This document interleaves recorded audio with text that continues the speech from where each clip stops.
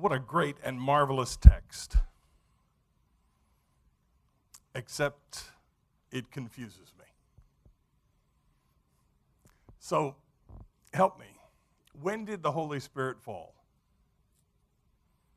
I thought it was supposed to fall on Pentecost. And yet here in John chapter 20, it's Easter Sunday evening. And they received the Holy Spirit. So, which is it? There's no mention of Pentecost here. I mean, isn't Pentecost supposed to be the day when the Holy Spirit falls? That's some 50 days away, and yet, here it is, receive the Holy Spirit.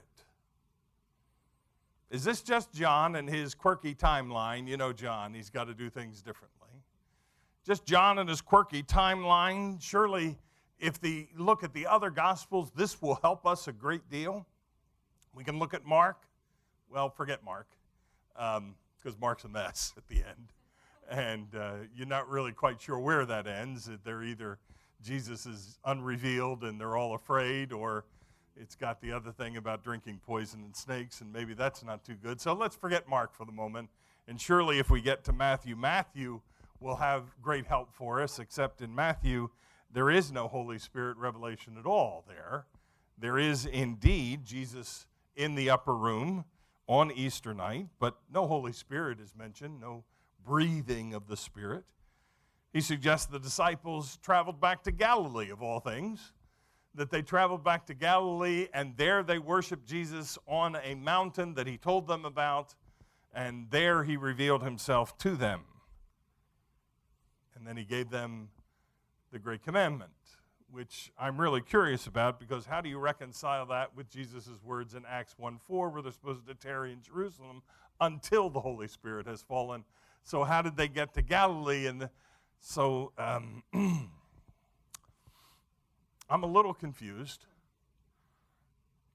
Hopefully Luke will help us out, and Luke does indeed, since he is the most comprehensive of the four Gospels about the story of the resurrection.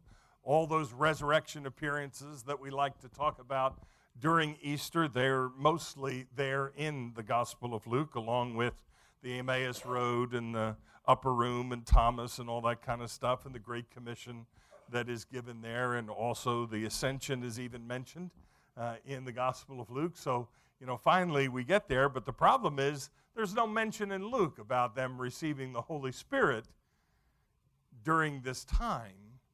Luke waits to tell you about that in his second volume in the book of Acts. The reality is that all of these Gospels end rather abruptly after the revelation of the resurrection. They don't go on for chapters and chapters talking about the implication of the resurrection. They simply recognize that Jesus was resurrected. Maybe they share a story or two about something that happened, and then they're finished. So the question of the Gospels and the Holy Spirit falling is a bit murky, to say the least. It's a little undefined. Maybe it's yet to be determined in the story of how we write this. And specifically, we've got to come to grips with the idea of how do you rationalize, how do you somehow reconcile what we have here in John chapter 20 and what we have then later in Acts chapter 2. They appear to be in conflict with one another, so how do we resolve it? And here's the joy. If you look at it deeper, it gets worse. In John chapter 20, verse 22, it says, "And then he breathed on them and said, 'Receive the Holy Spirit.'" Now, beyond the problem with didn't this occur in Acts chapter 2 is that you have this in conflict with John chapter 16. Because in John chapter 16, when Jesus is going through all of this rather wonderful stuff about the Holy Spirit and the fact that the Holy Spirit is going to come, in chapter 16 and verse 7, he says this, "But I tell you the truth, it is for your good that I am going away. Unless I go away, the counselor will not come to you, but if I go, I will send him to you." Jesus hasn't left yet, and so how does he send to them the Spirit when he's still with them? Because I thought he had to leave them in order to send him back. It's Easter Sunday night. He's not going to go away for some time, some days, some weeks before he ascends. Even in the ascension that's talked about and referred to at points in other Gospels, there appears to be some time before he ascends. But in John, on Easter Sunday night, he says, receive the Holy Spirit even though I haven't gone anywhere. Another problem comes with Thomas, because immediately following this story in John chapter 20 is the story of the upper room revelation and Thomas. And Thomas is not there. Excuse me. Thomas is not there when Jesus says, receive the Holy Spirit.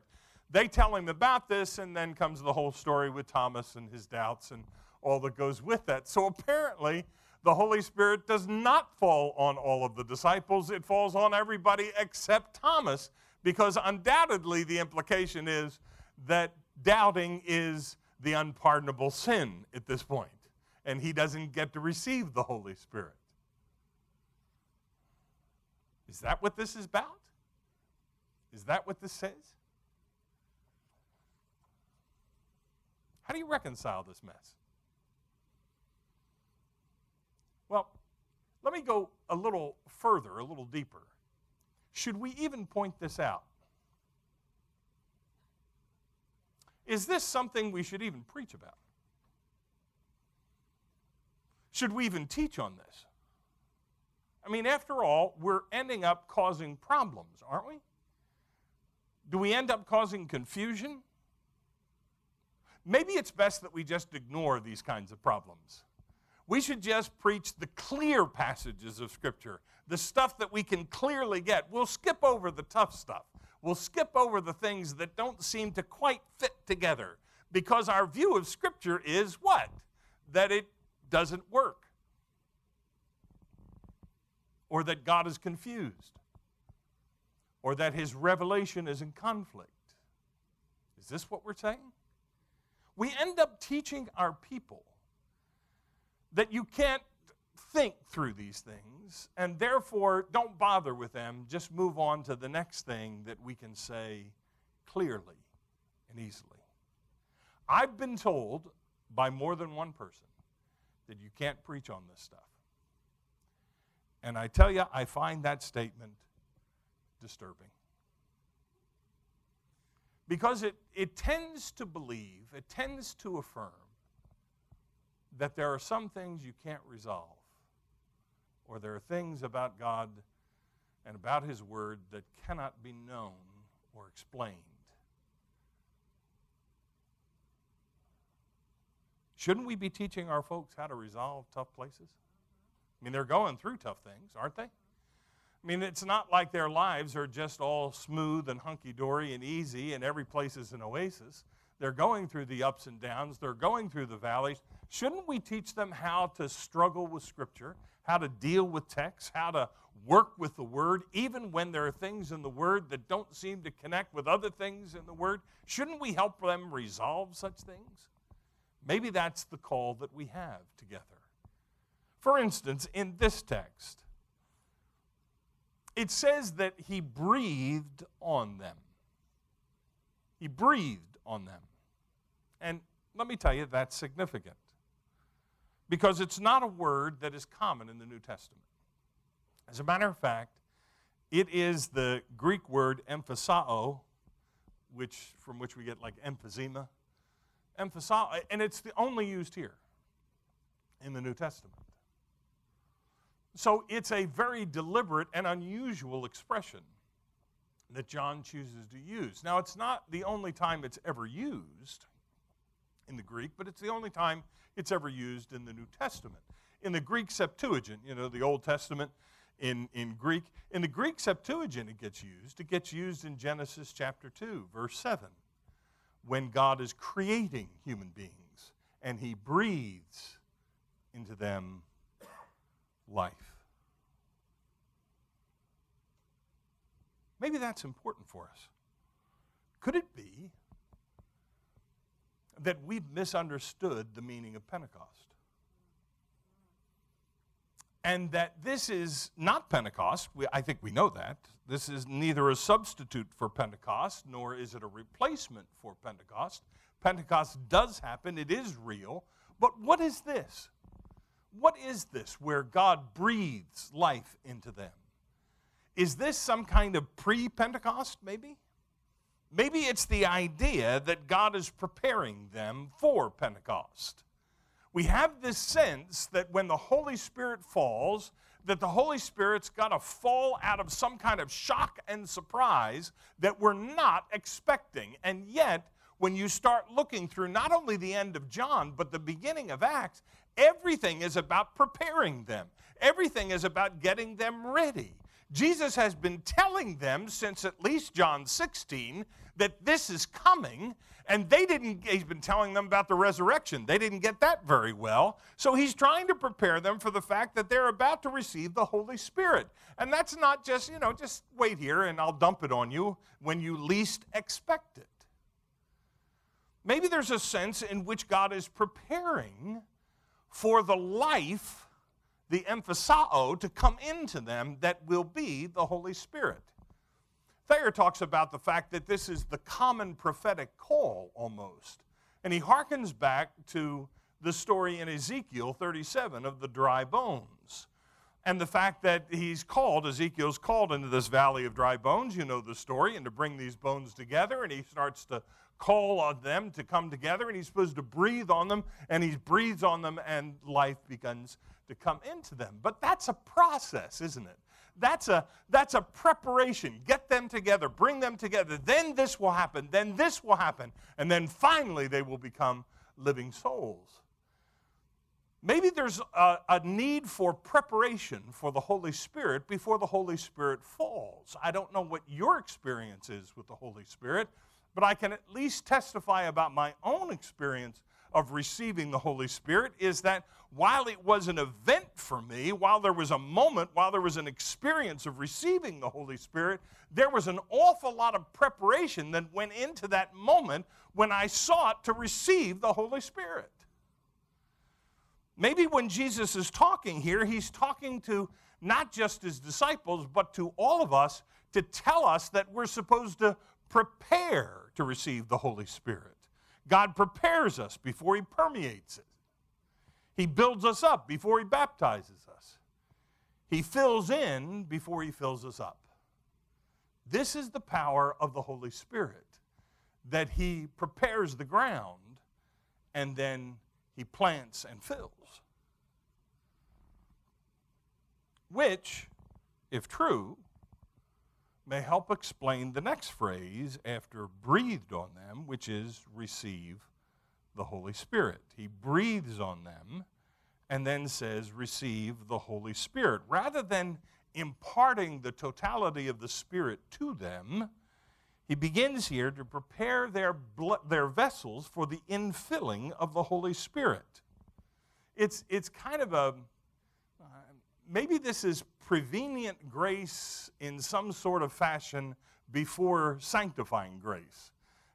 If prevenient grace is a reality, that we have this grace enough to be able to respond to God before we get saved, then maybe there's a kind of prevenient sanctifying grace that is this grace that enables us, prepares us to receive the Holy Spirit.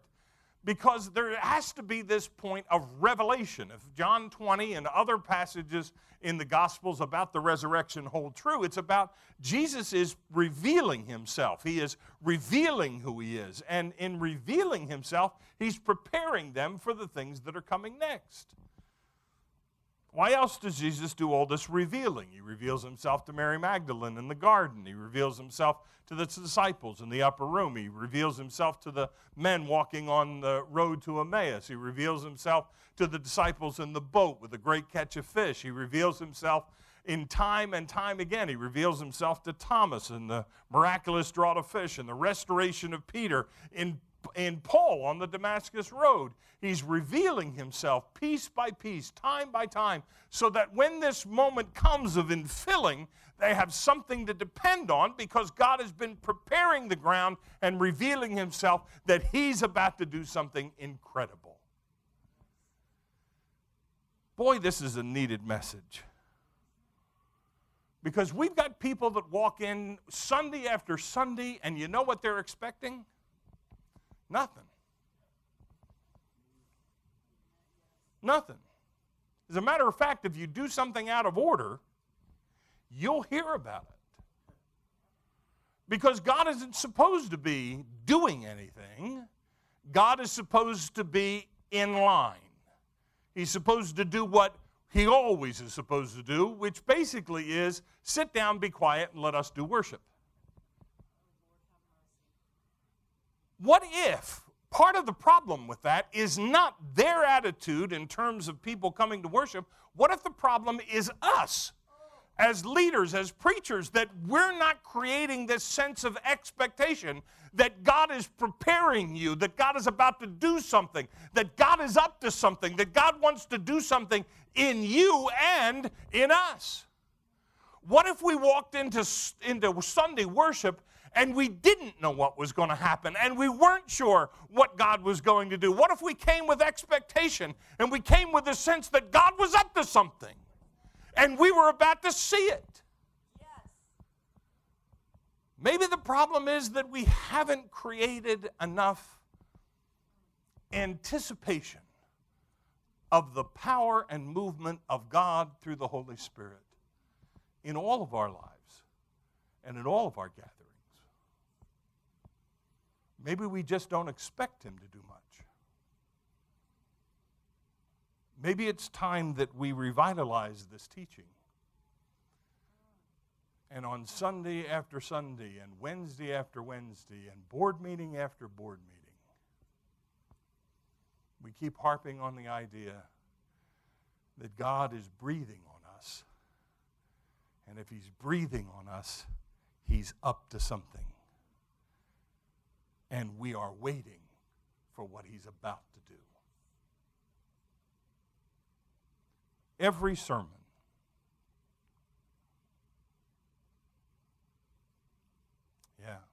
every sermon is designed to create in those who preach and those who listen a sense of expectation. Too much of our preaching is conclusions. I got it all set. Here's the period. Now go home. It's all safely, neat, tucked away. Preaching today, I think, has to move to questions and anticipations and possibilities. For this God whom we serve cannot be placed in a box and cannot be limited to what we printed in the bulletin. He's got something more to do. We sang that today, didn't we? Did we mean it? Or did we just sing it? We living it? Or we're just talking about it? I believe that the Holy Spirit is always ready to do something that we do not expect. Dawn, if you and the worship team will come.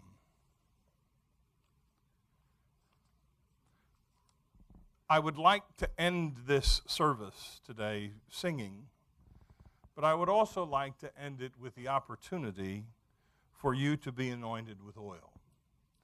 I'm going to stand here in the well, and those of you that would like to come, I'd like to anoint you with the oil that is here. Oil, as you surely know, is used throughout the Old Testament and into the New as a symbol of the presence of the Spirit of God. I believe firmly that the Spirit of God is present here. I believe he's present in classrooms and in the offices around here. I think he envelops this place, but I believe he's present here. And maybe today it's worthwhile for those of you that so choose to come and to be anointed as a sense of, I know you're here, Lord, and I know you're working. And I know you're preparing me for that which you have called me to become, that which you are waiting for me to partake in. And so I'm going to stand here in the well with the oil. And those of you that want to may come and be anointed as a sign of the presence of the Holy Spirit and of his preparation in your life. Would you join me in a word of prayer? Oh Lord, fall on us, not because we are worthy of your presence, but because we are needy of your presence. Not because we've got it all figured out, Lord, but because we are expecting you to do even more. Your great grace, oh Lord, is upon us. So let your Spirit fall, we pray in Jesus' name. Amen.